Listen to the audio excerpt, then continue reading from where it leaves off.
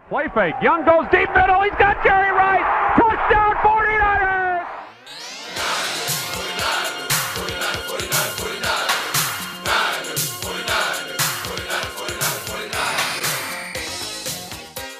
Welcome to another edition of the 49ers Family Podcast, where three generations of 49ers fans break down the game each week and hear from Grandpa Mike as he shares personal experiences since he became a fan in 1949.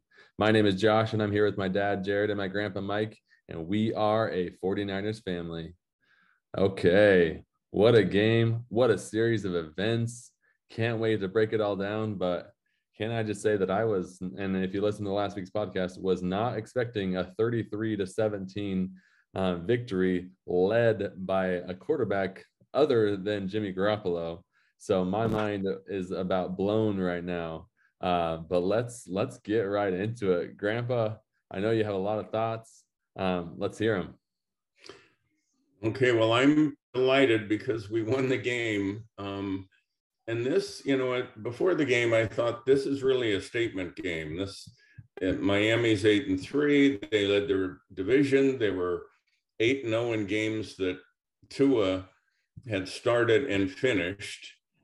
They had won 5 straight, and they had scored over 30 points in their last 4 games. So going into this was, going to be really difficult. And then on their opening drive, or on the first play of the game, they go 75 yards and we're down 7-0. And that wasn't the end of the bad news. We, on our first drive, we lost Jimmy to a broken foot. I mean, it was just a disaster to start out with. So here we, had lost Trey Lance in game 2, and we lost Jimmy in game 12, and we're down to our third string quarterback, who happens to be a rookie with no experience. And then on top of that, the other advantage Miami had was Mike McDaniel was, he was an assistant with us for 5 years. So he knew our strengths and weaknesses. He knew our players very well. And I thought, oh my goodness, just with this, our season is over. But I then remembered back, I thought, what backup quarterback has ever won a Super Bowl, or, even taken a team very far? And then I remembered in 1991, the New York Giants, Phil Simms got hurt with 2 games to go, and they used backup quarterback Jeff Hostetler, who had started 2 games in 7 years. And he took them to, that was the game where Scott Norwood missed the field goal and the Giants won. So they went, so I always try and find a positive. Brock Purdy did a phenomenal job. He is cool as a cucumber. I was very impressed. His focus, his calmness. He was just fearless. Defenders in his face. Even Kittle and Kyle Shanahan said afterwards, he's got big cojones. He can really, he was throwing it in tight windows. So, yeah, and then to win 33-17, wow, that's, I was amazed. And just a couple of other thoughts. We ran 84 plays, which is the most in 4 years. And, Brock Purdy gets a lot of that credit.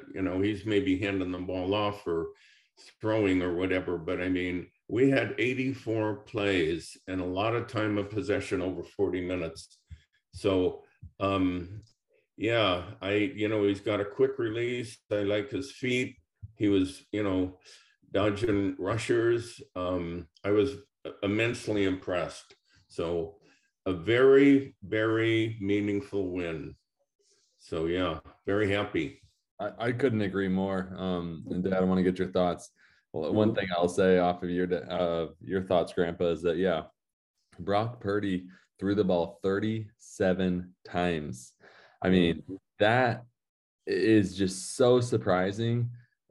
Rookie quarterback, last guy picked, no game experience in the NFL. And Kyle Shanahan trusted him to throw the ball 37 times. And only one was picked. It was a 50-50 ball. Brandon Ayuk could have tried to bat it down. He tried to Randy Moss it over the top, and it got picked. It was thrown a little bit low, but even that was on a 4th down. And honestly, because he caught it, it was like we punted 17 yards rather than it was incomplete. And they got the ball where at the line of scrimmage. So that's just one thing I wanted to point out, that it was very shocking. But I was happy to see that. I think that's part of the reason why we won, because we had to throw the ball. They tried stacking the box, and we couldn't move the ball. It was like running into a brick wall. And so Kyle had to trust Brock Purdy. And hey, look at the score. Dad, what are your thoughts? Yeah, I was going to bring up that same stat. He was 25 of 37, and our 3rd string quarterback threw the ball 37 times.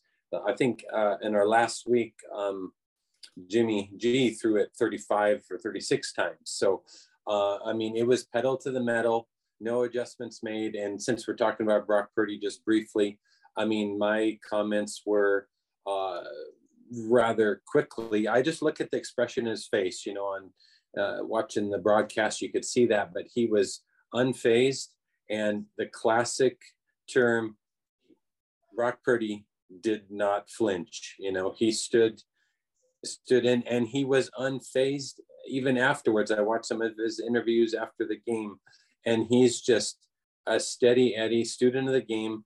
And he's got this demeanor that doesn't go up or down. It's just very steady. And his play showed it. And it was so fun to see his steadiness in the game. And it's one game he played very well. And we hope that continues. But as a general rule, this game was very exciting. We were able to move the ball fairly well. It was a game, things that stand out to me is, it was a team effort. We spread the ball around our playmakers. Christian McCaffrey, he was our leading, receiver and our leading rusher in this game. He put up some great numbers. And Christian McCaffrey, since he joined the team, we're 5-1. Okay, Kansas City was his first game after being on the team for 2 or 3 days or whatever. But since then, the Rams were 5-0. So very exciting. But he did what he did. Our defense was all over this game. We're +3 in the turnovers. And Bosa is our closer. And every Super Bowl winning teams have to have closers. Donald, it was the Rams closer. They were able to close out some things against us, actually, to get Jimmy G off, whatever during, was it NFC or the, whatever. But anyhow, he's a closer, and Armstead was in quite a bit. So our defense did what they do. And it's a total team effort of just kind of high character individuals. And Brock Purdy, I think, is a plug and play for us. And I don't think anybody feels like we're going to skip a beat. He's untested, so we're going to see what happens. But I'm super excited. And it was a fantastic win, 33 points. We held them to 17. We're averaging like 16 points allowed per game now. It's really fun to watch. Yeah, let's talk about defense, okay, because we just spent a good chunk talking about Brock Purdy. We'll probably come back to that, but defense really stepped up. And besides that first play and then that kind of blown coverage in the third quarter when Tyreek Hill went deep, honestly, that's kind of just bound to happen once a game when you're playing against the cheetah. So I kind of excuse them a little bit for that one. We shut them down, and it was just so fun to watch. It's so great having Eric Armstead back. You talked about Nick Bosa. I think he is the clear front runner for Defensive Player of the Year. People want to argue that Micah Parsons on Dallas deserves it. I don't think so. Obviously, that's my bias as a 49er fan. But something that really just two things jump off the stat sheet for me. One, Miami only ran the ball 8 times for 33 yards. That is unbelievable because we know they have Raheem Mostert, probably the fastest running back in the league. And then Jeff Wilson Jr., our good friend that just got traded there like 3 weeks ago, or probably more now. But that is just shocking to me. But Mike McDaniel, knowing what he knew, said, you know what? We're passing the ball. It's the only way that we're going to beat these guys. And even then, Tua went 18 for 33, 2 TDs on those 2 blown coverages and 2 interceptions. Just totally flipped their game. Mike McDaniel was visibly frustrated on the sideline, like so frustrated.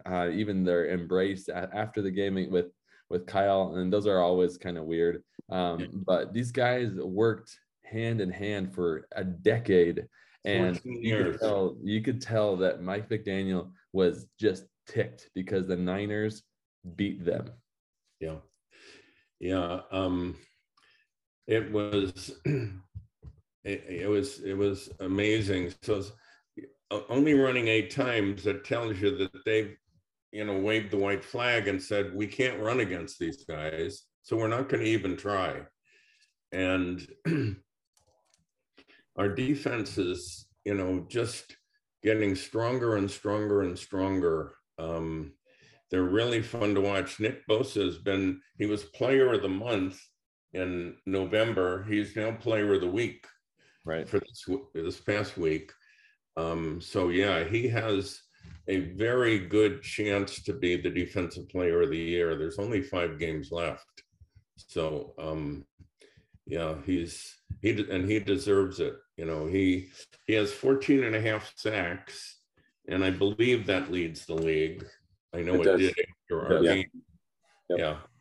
So yeah, our defense has kept us in a lot of games this year, and they continue to do so. I mean, they shut down a very high octane offense.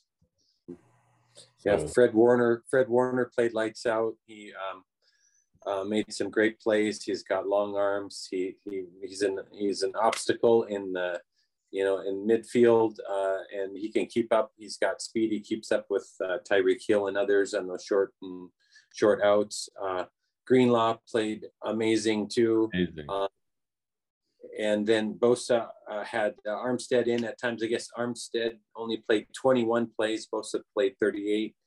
Armstead was kind of being rested and kind of slowly bringing him up to full game play of maybe 38 plays, I guess. And some say that the defense still is going to get a little bit stronger as Armstead is healthier and plays more plays. And that's very exciting. And then our secondary stepped up. Lenore got a touchdown or interception, and Hufanga made some big plays, and Jimmy Ward got an interception. So our secondary was tested.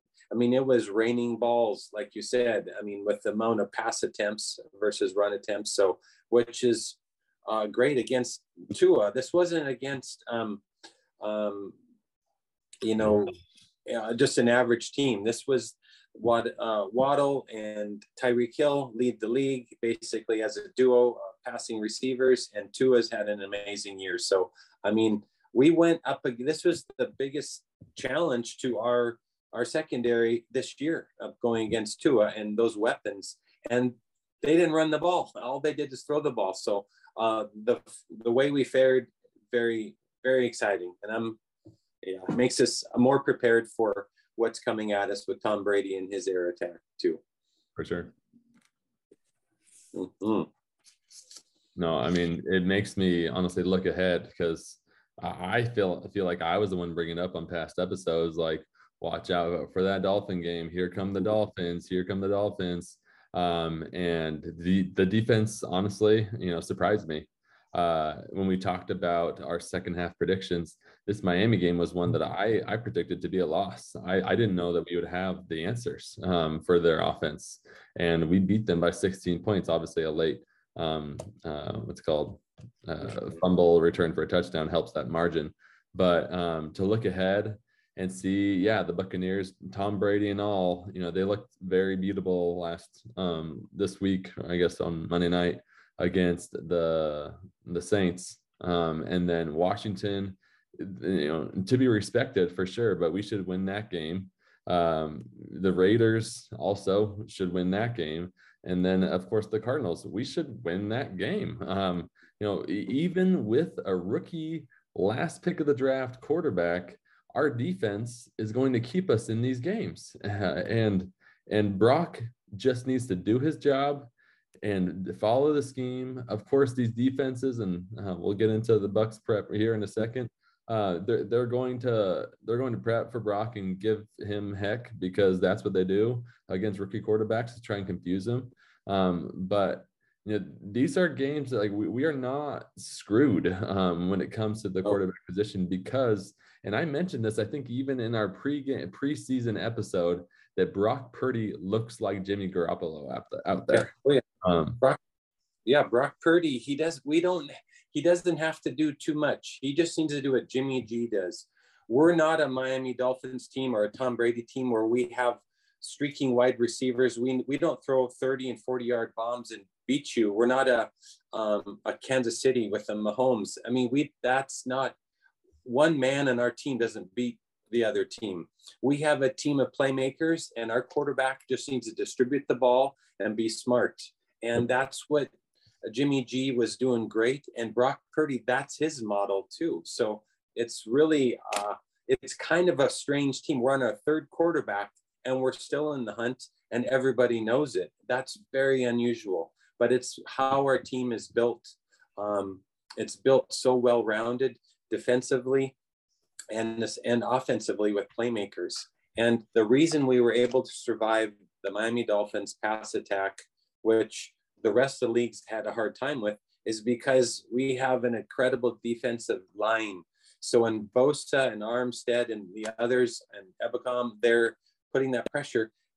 I mean, Tua didn't have much time. He was flustered. So it makes up for maybe a little bit of weakness we may have in our secondary at time. They stepped up and our line stepped up. So we can, that's what was the test to me. Can we go toe-to-toe with an air attack team with a strong quarterback? And we were able to do it. A couple of more comments on Brock Purdy. As we've said, he was the last player picked in the draft, the 262nd player picked. And last spring, the 49ers signed Nate Sudfeld and gave him a $2 million guaranteed contract, which told me at the time, okay, he's our backup. I didn't really know much about him. And then when we drafted a quarterback, I was surprised. And you'd think, well, they've guaranteed this guy $2 million, so Purdy doesn't have a chance. He's going to be on the practice squad. Well, Purdy beat out Sudfeld, or however you say his name. And he beat him out. They had to pay him $2 million, and he's now with Detroit. And the second thing, and I learned this during the week, and this is good, twice in the huddle, he told the veterans to shut, he was calling the plays, and he told the veterans to shut up. And that was Trent Williams who said that. He said, I really admire him. He told us to shut up, and because he was calling the plays. He's a rookie. So anyway, that's a good sign. And go Brock. Go Brock. I have one more thing to say that I think was definitely his best play of the game. And he audibled into it. They were bringing the blitz on the outside. He knew he was going to be a free rusher. And he told George Kittle to do kind of a short post in the middle of the field. and totally got drilled. Got the ball out. It was 3rd and 10. Got the ball out, got the first down, and later threw the touchdown to Christian McCaffrey on that drive. That to me showed so much poise. I mean, there's been a lot of talk about rookie quarterbacks in the last 2 years with Zach Wilson, Trevor Lawrence, Justin Fields, Trey Lance, as we well know, and others. And I'm sorry, I don't see any of those guys acting with that much poise. And it's the NFL is a lot about, tangibles and measurables. And honestly, Brock Purdy has the intangibles and the non-measurables. He's not a physical specimen. He's 6'1", and that's probably a little bit generous. I think that's generous. But the guy's a gamer. I mean, starting 4 years at a Big 12 school in Iowa State, when they were good, they were ranked a lot of the time that he was there.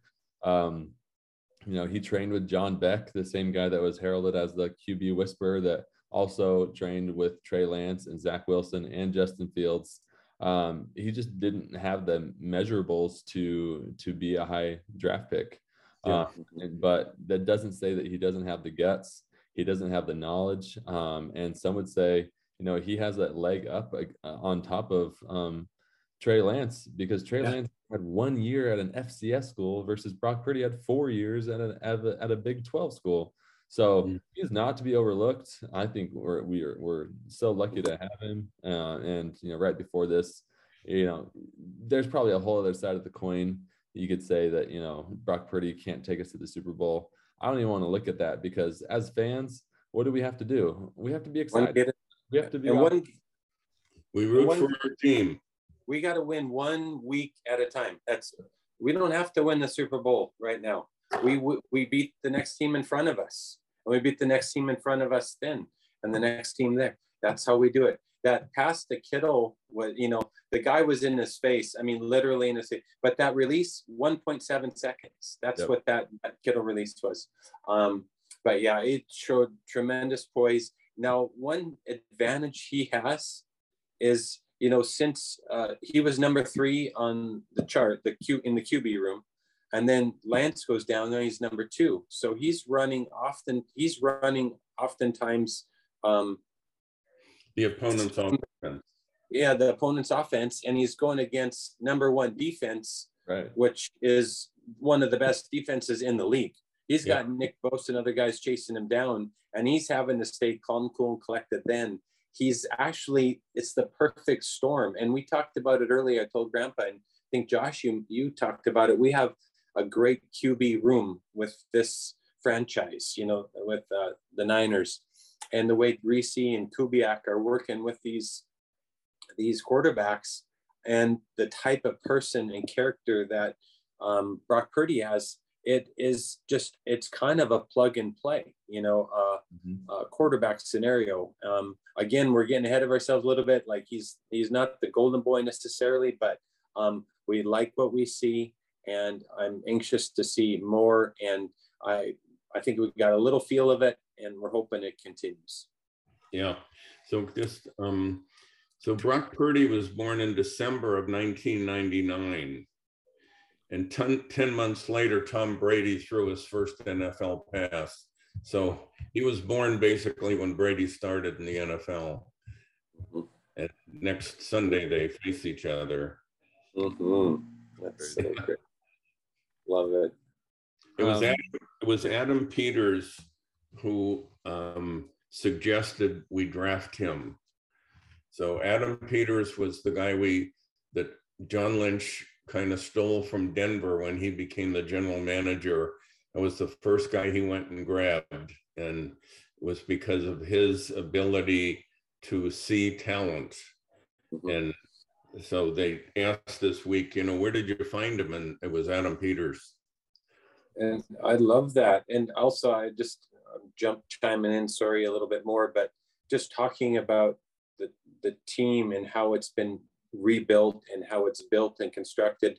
And Brock Purdy, I think, is an example. One of our newest additions to the team, the 260th player picked in the NFL draft, round 7. Mr. Irrelevant. Well, anyhow, one thing, the intangibles you talked about, Josh, are exactly kind of how they're building this team. And I talked to Grandpa about it. High character individuals, I mean, just as you go down the roster and look at whether it's Trent Williams or McCaffrey or a Deebo Samuel or Brock Purdy, a Jimmy Garoppolo, all these guys, a Nick Bosa, a Fred Warner, a Greenlaw, they're just high character individuals. Like it's a certain type of person, like a Baker Mayfield wouldn't fit in our locker room. It doesn't even fit the style of the 49ers. It's not the character, the quality individual that we're building with. And when you build with quality and character like that, it is a full team effort and everybody's contributing. We don't have an all-star. We don't have an Odell Beckham or some flashy, player that wants all the attention. Everybody is supportive of each other and high character individuals. That's what I think of this team right now, just built on character, and they work as a unit and they're hard to beat. Yep. Good. Well said. Well said. All right. That was fun. Before we get into Bucs prep, just want to say, Jimmy G goes down what looked like to me a broken ankle, ended up being a broken foot. Now it is a foot injury that Kyle Shanahan said that he thinks maybe one bone was broken.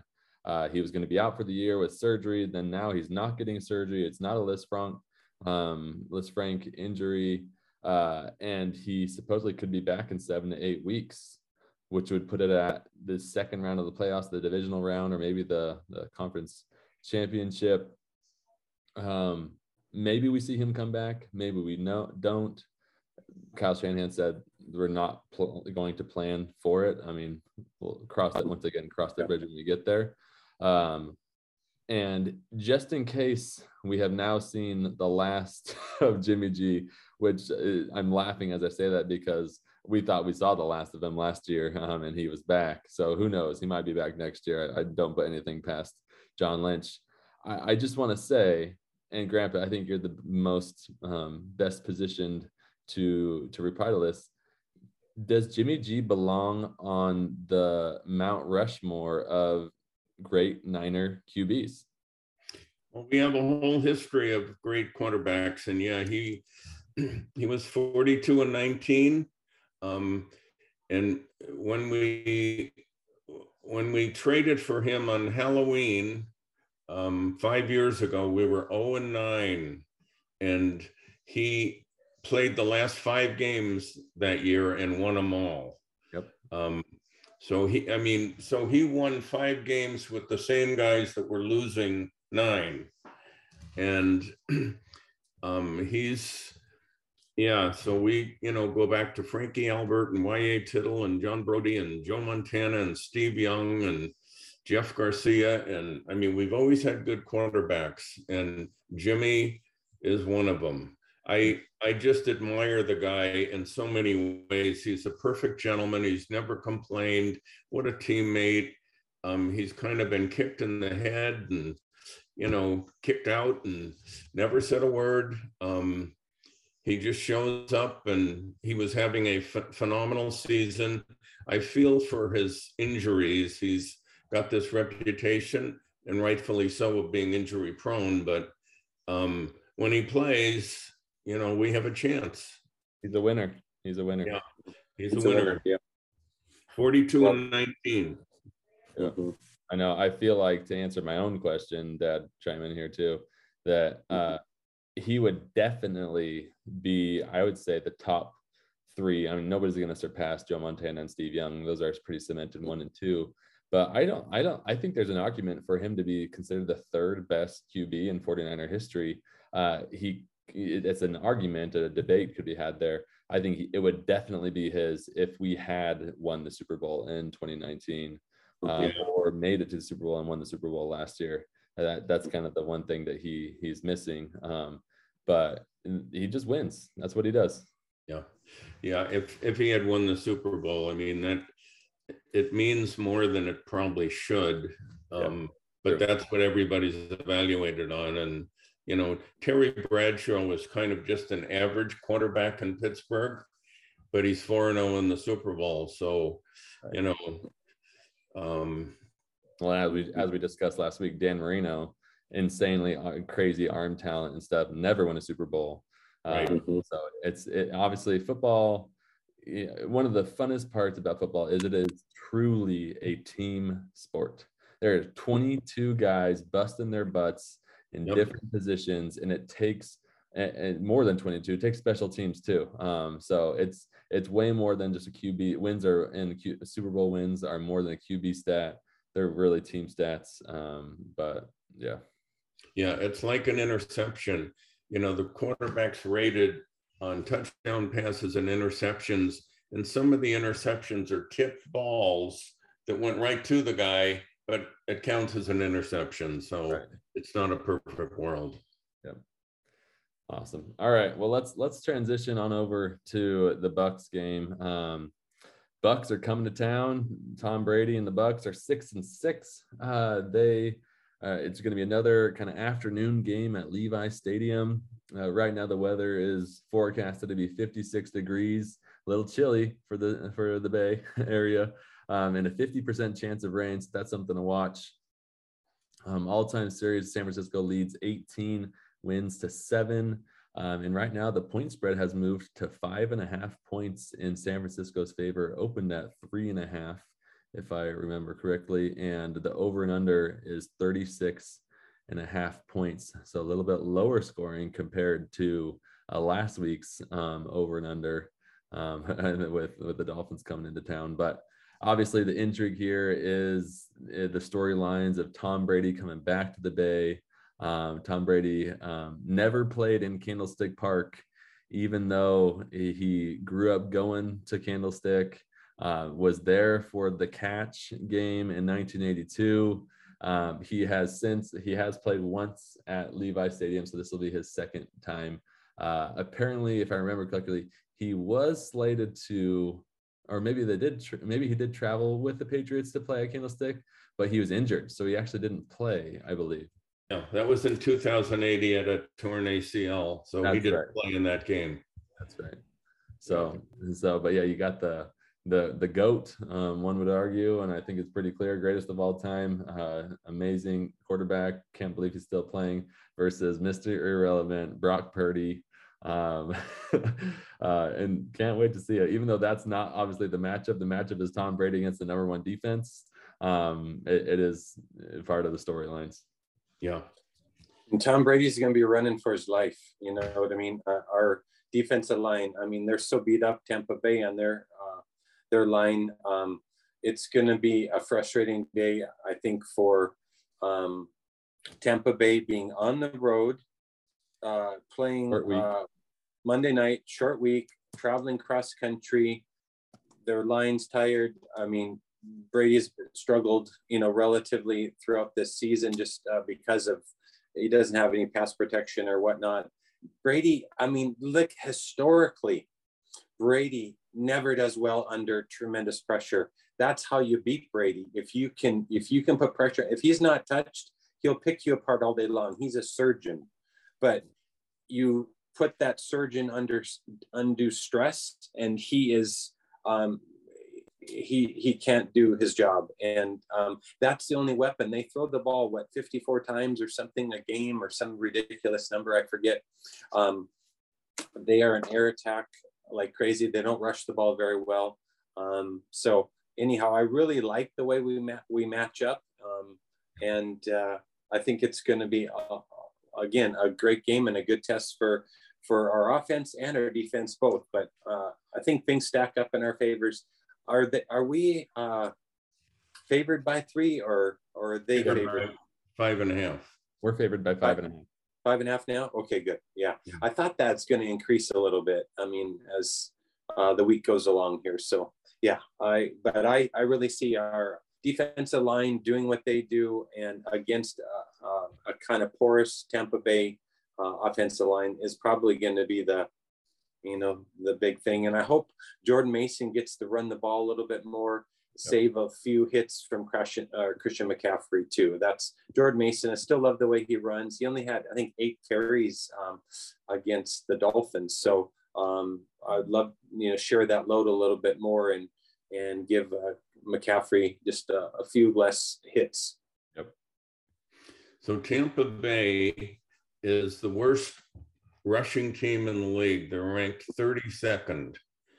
They don't run the ball well at all. They average 73 yards a game. And their offensive line, Jared, you're absolutely right that 4 of the 5 guys are backups. So they've had injuries and 1 guy retired. So what they do is they pass the ball, and Brady has these short passes and pressure up the middle. You want to make Brady move because he can't move. Because he can't. That's what I was going to say, that because he can't. Pressure up the middle and get him off the spot. But he throws these just quick little passes, and that's why he's hardly ever sacked. I mean, he gets rid of that ball, but they're short. So that's what we're going to see.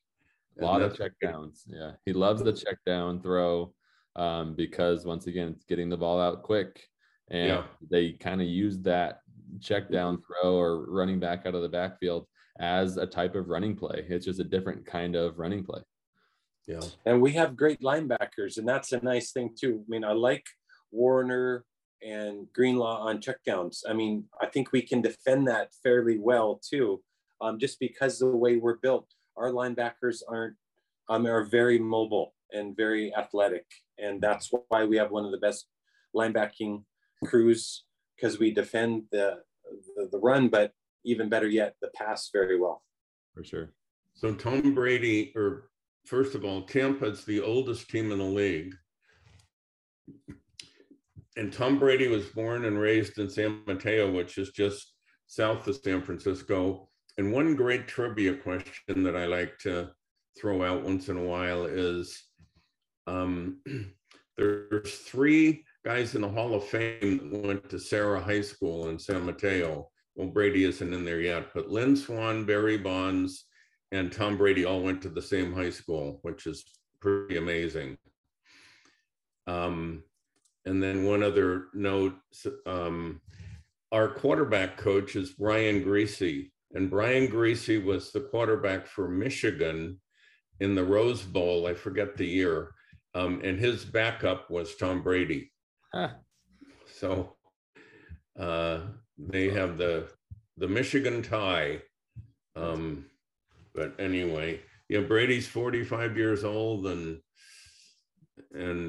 Purdy is 22. That's crazy. Yeah, I know. He's addicted to the game. He's relentless, winning however 7 Super Bowls. Yeah. He still has a chip on his shoulder. The guy, he's amazing. He really is. He's just he averages 45 passes a game. Last week he threw 54. 45 years old. Anyway, my arm would probably fall off if I threw it 54 times in one game. Tampa has a good defense, and so that's why the over-under is low. I mean, they don't allow a lot of points, so this is probably a low-scoring game. Everybody they've played is 20 or under, except for Kansas City, who scored 41 against them. Everybody else, it's in the teens. Yeah. And well, that's how they beat the Chiefs in the Super Bowl, was their defense. They held Patrick Mahomes to something crazy, wasn't it like, I can't remember. I think it was around 10 points or something. But it was kind of a weird game. It was. I want to say they didn't have a touchdown, or it was unbelievable. Very.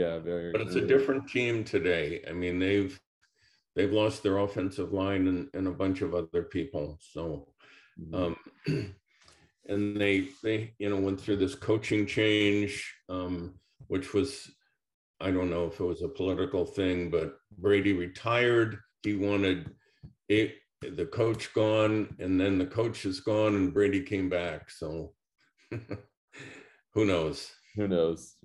Yeah, I do think the intrigue here is going to be their defense versus our offense. Obviously, with the changes on our offense with Brock Purdy versus Todd Bowles and this aggressive defense that, like you said, Grandpa, though, is old. They're not the same defense they were in the Super Bowl. Their linebacking core that they were known for, Devin White and the other guy, I forget his name, were complete studs. They have kind of taken a step back this year, but they're going to dial up some crazy stuff, some stunts, a lot of blitzes. They're going to bring the house, just like, honestly, Miami tried to do the same thing, and then they actually had to back off because Brock was actually doing a pretty good job of identifying those blitzes and getting the ball out. So that's the matchup that intrigues me the most. I trust our defense to keep Tom Brady and that offense in check once again, because they don't really have a rushing attack. So we're going to know that they're throwing it. And then we can kind of drop into coverage and try and get some pressure on, even with just three guys. We should be able to get some decent pressure on the quarterback. Mm-hmm. Yeah, they're going to be blitzing a lot. Yeah, they're going to scheme to kind of really kind of fluster Purdy for sure. I mean, you have a rookie quarterback, starting for the opposing team. It's going to be all about shaking and rattling him up. So he'll be tested, especially in that first quarter, maybe a little in the second, but then things will kind of settle down, I think, as Purdy hopefully weathers the storm. But unfortunately, we run the ball real well too, and we have great playmakers. So again, Purdy doesn't have to do too much. Just get rid of that ball and get the party started. So, but it will be they have a very good defense and will come up with some pretty crazy schemes, I'm sure. Be good, be fun. Mm-hmm. Can't wait to start tomorrow.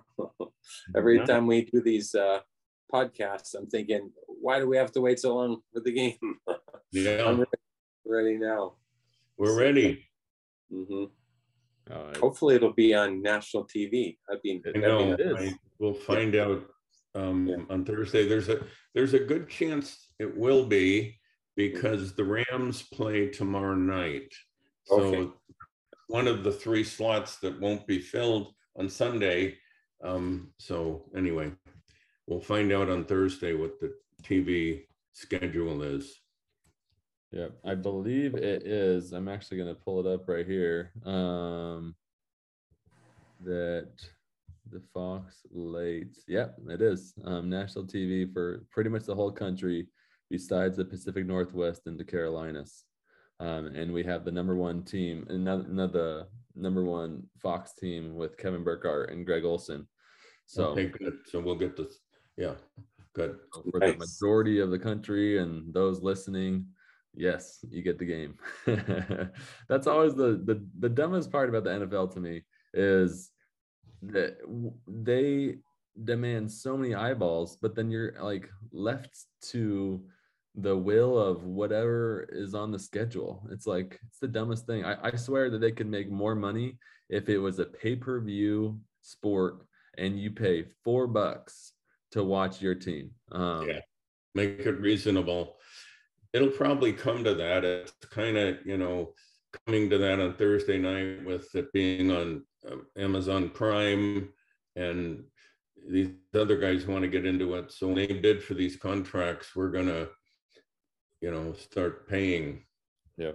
Well, it should be interesting. All right, let's do some score predictions. Grandpa, you're up first. My prediction this week is the 49ers 20 and Tampa 17. Okay. 20-17. 20-17. So you're taking the under. Dad. I'm going to throw out there 35-17. Whoa, I love it. Seriously. I mean, I know we're going to hold the Bucs. I would take this bet all day under 20 for sure. And we're going to score over 30. I'm saying 35-17. I like it. I love it. I'm honestly, I feel like you guys are like right here and right like at one side and one side on the other. I'm going to say right down in the middle. I'm going to say 23-17. I think that we're going to move the ball. We're unfortunately going to settle for some field goals. And then Tom Brady's going to keep it close enough, but I think our defense ices it in the fourth quarter. So 23-17 is what I would guess. I like that. But yeah, it should be a good game. I'm stoked for it. It will be. With Tom Brady. It's, you can be ahead, and just like last week, they were down by 13 points with like 3 minutes to go, and he won the game. Yep, I know.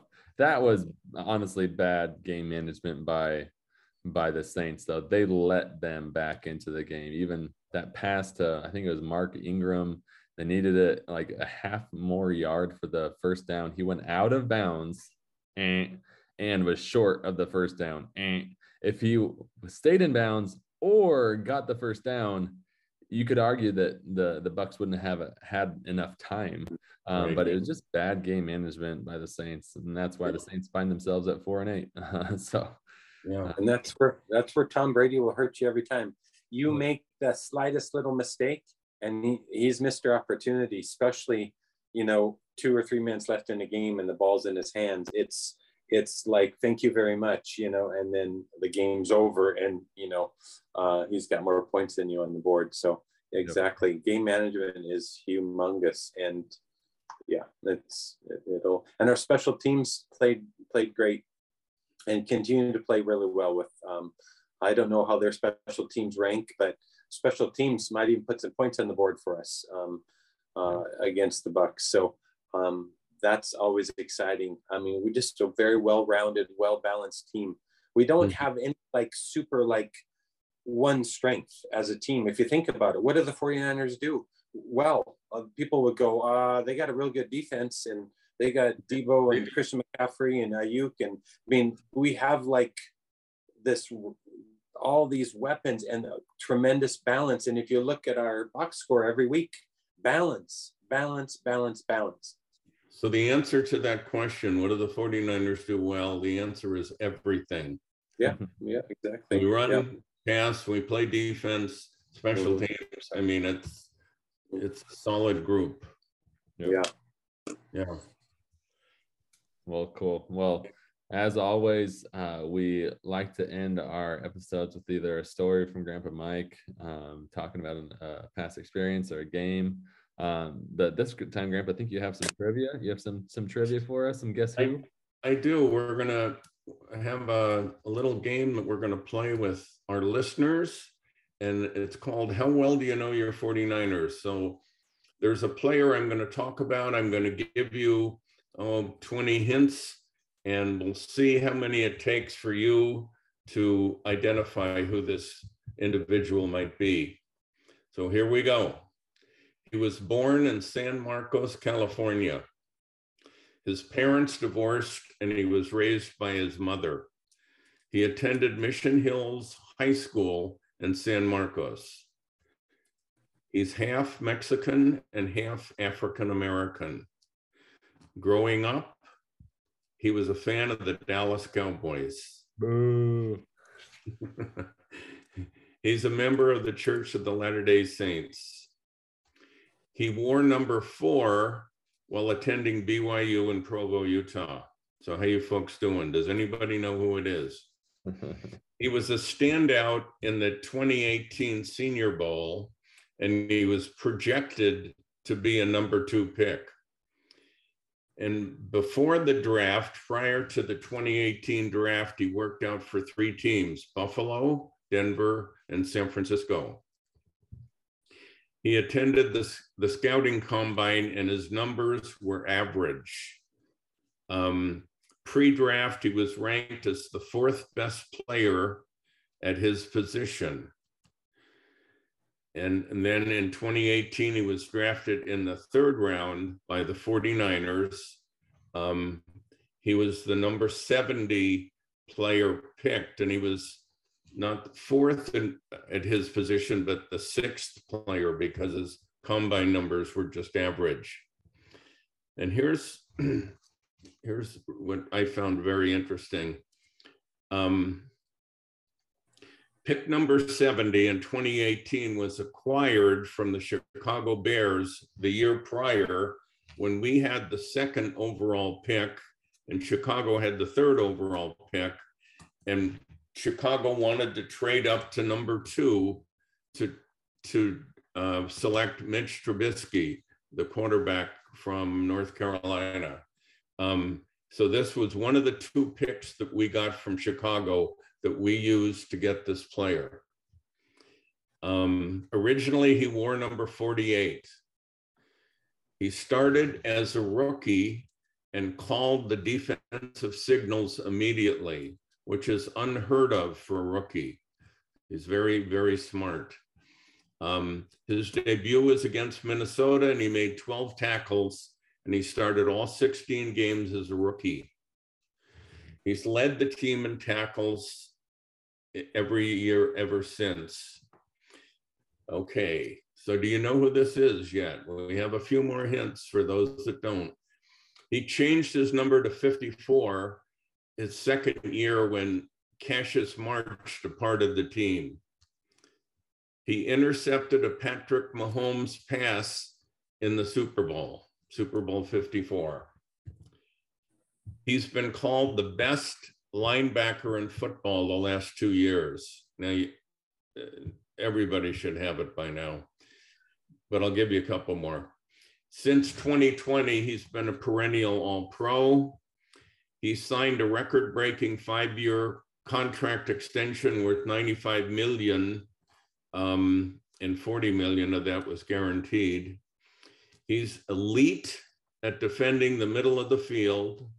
He's 6'3", 230. He's been listed in the NFL's top 100 players list. He was number 70, and then number 47, and now number 21. And he, in my view, he's a future Hall of Famer. So I hope that he's only 26 years old, and I hope you will enjoy, watching him. He is phenomenal. And by now you should have guessed who it is. His real name is Frederico Anthony Warner, Fred Warner. So he's our future Hall of Famer. So I hope you enjoyed that. Gotta love Fred Warner, quarterback of the defense. He's as good as it gets.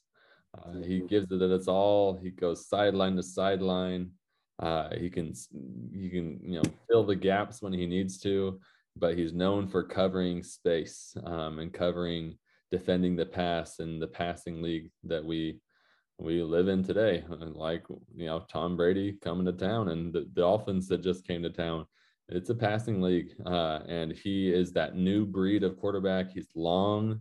You saw him get that, and he tipped the ball, kind of pass breakup in the middle of the field.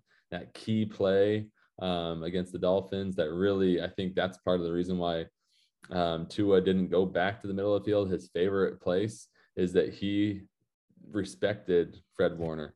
He's a great leader on the football field. I love him. I know, Dad, you're wearing his jersey right now. It's a mine. Oh, there you go. Grandpa's got the 54. But just what a guy. Super, super good dude. And I think it's safe to say that, obviously you got to stay healthy. Football's a physical game, and he has stayed healthy. That's one of the reasons why he is so great. You got to be available. He has stayed healthy, and if he continues to stay healthy, he will go down as 49er great, up there with Patrick Willis and other great linebackers that they've had in the past. And then ultimately, I would love to see him in the Hall.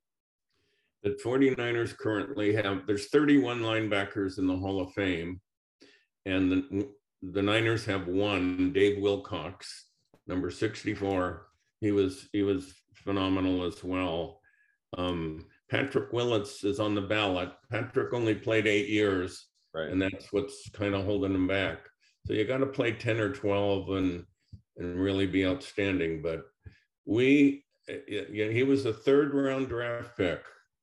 So a wonderful find by our scouting department. I mean, wow. Yeah. And I mean, once again, I've said this now 4 or 5 times. I'm also a BYU fan. He came from BYU, so I knew a lot about him before the Niners drafted him. When I saw that they did draft him, I was just so pumped. Grandpa called me and said, "What do you know about this guy?" And I think the things that I said was great leader. He was the leader of a captain on BYU, and he could cover space. That's what he was known for. He had really flexible hips. So changing the direction, and something that he could do really well at his size. And I was going to say one more thing, but I forgot. You said, I remember you said, you're going to love this guy. He is the best player on the BYU team. And yeah. And he's a linebacker. Again, I remember. And once again, props to the scouting department. Not only, was he up there and he got invited to the combine, so he wasn't a total diamond in the rough. But he was a little bit a diamond in the rough because BYU that year, while they've had some good successes recently with Zach Wilson and last year, they only won 4 games. They won 4 games that year. They were terrible. The worst season that BYU had since like 1955. Nobody was watching him. But he stood out on tape. He was the best player that we had. Yeah. Well, he's wonderful. He's the leader of our defense. Yeah, I think also just a very high character individual, leadership, very take care of business kind of guy. And again, that's what the Niners are looking for, and that's what they're building. And it's a culture. That's what Lynch and others are putting together for the Niners. And that it's like compounding interest. You get 1 + 1 = 2, plus 1 more equals 8, plus 1 more equals 20. I mean, when you add more and more character like that, it's contagious. And those kind of qualities build a locker room, build a team. And it's a very united team. I talked about it earlier this year. They just seem to be a very united, on the same page team. And it is these commonalities in the character and their athleticism. I mean, these are it's kind of like I don't know, just the way he's built and the way he plays it's designed for the NFL today. It's not a Junior Seau or a Singletary, like I talked to Grandpa about earlier. That's just hard hit and smash. It's always holes in the line. No, it's covering space now. I mean, linebackers have to do that. And Fred Warner, class act, does that in spades, and it's fun to watch. And he's one of the best in the NFL right now. And then with longevity, he'll be a Hall of Famer. Yeah, we're lucky to have him. Oh yeah, what a guy! All right, well, that will do it for another episode of 49ers Family. Thank you for listening. Thank you for being part of our family. Once again, if you have any feedback, questions, comments, email us at 49ersfamilypodcast@gmail.com. Until next time, go Niners. Go Niners.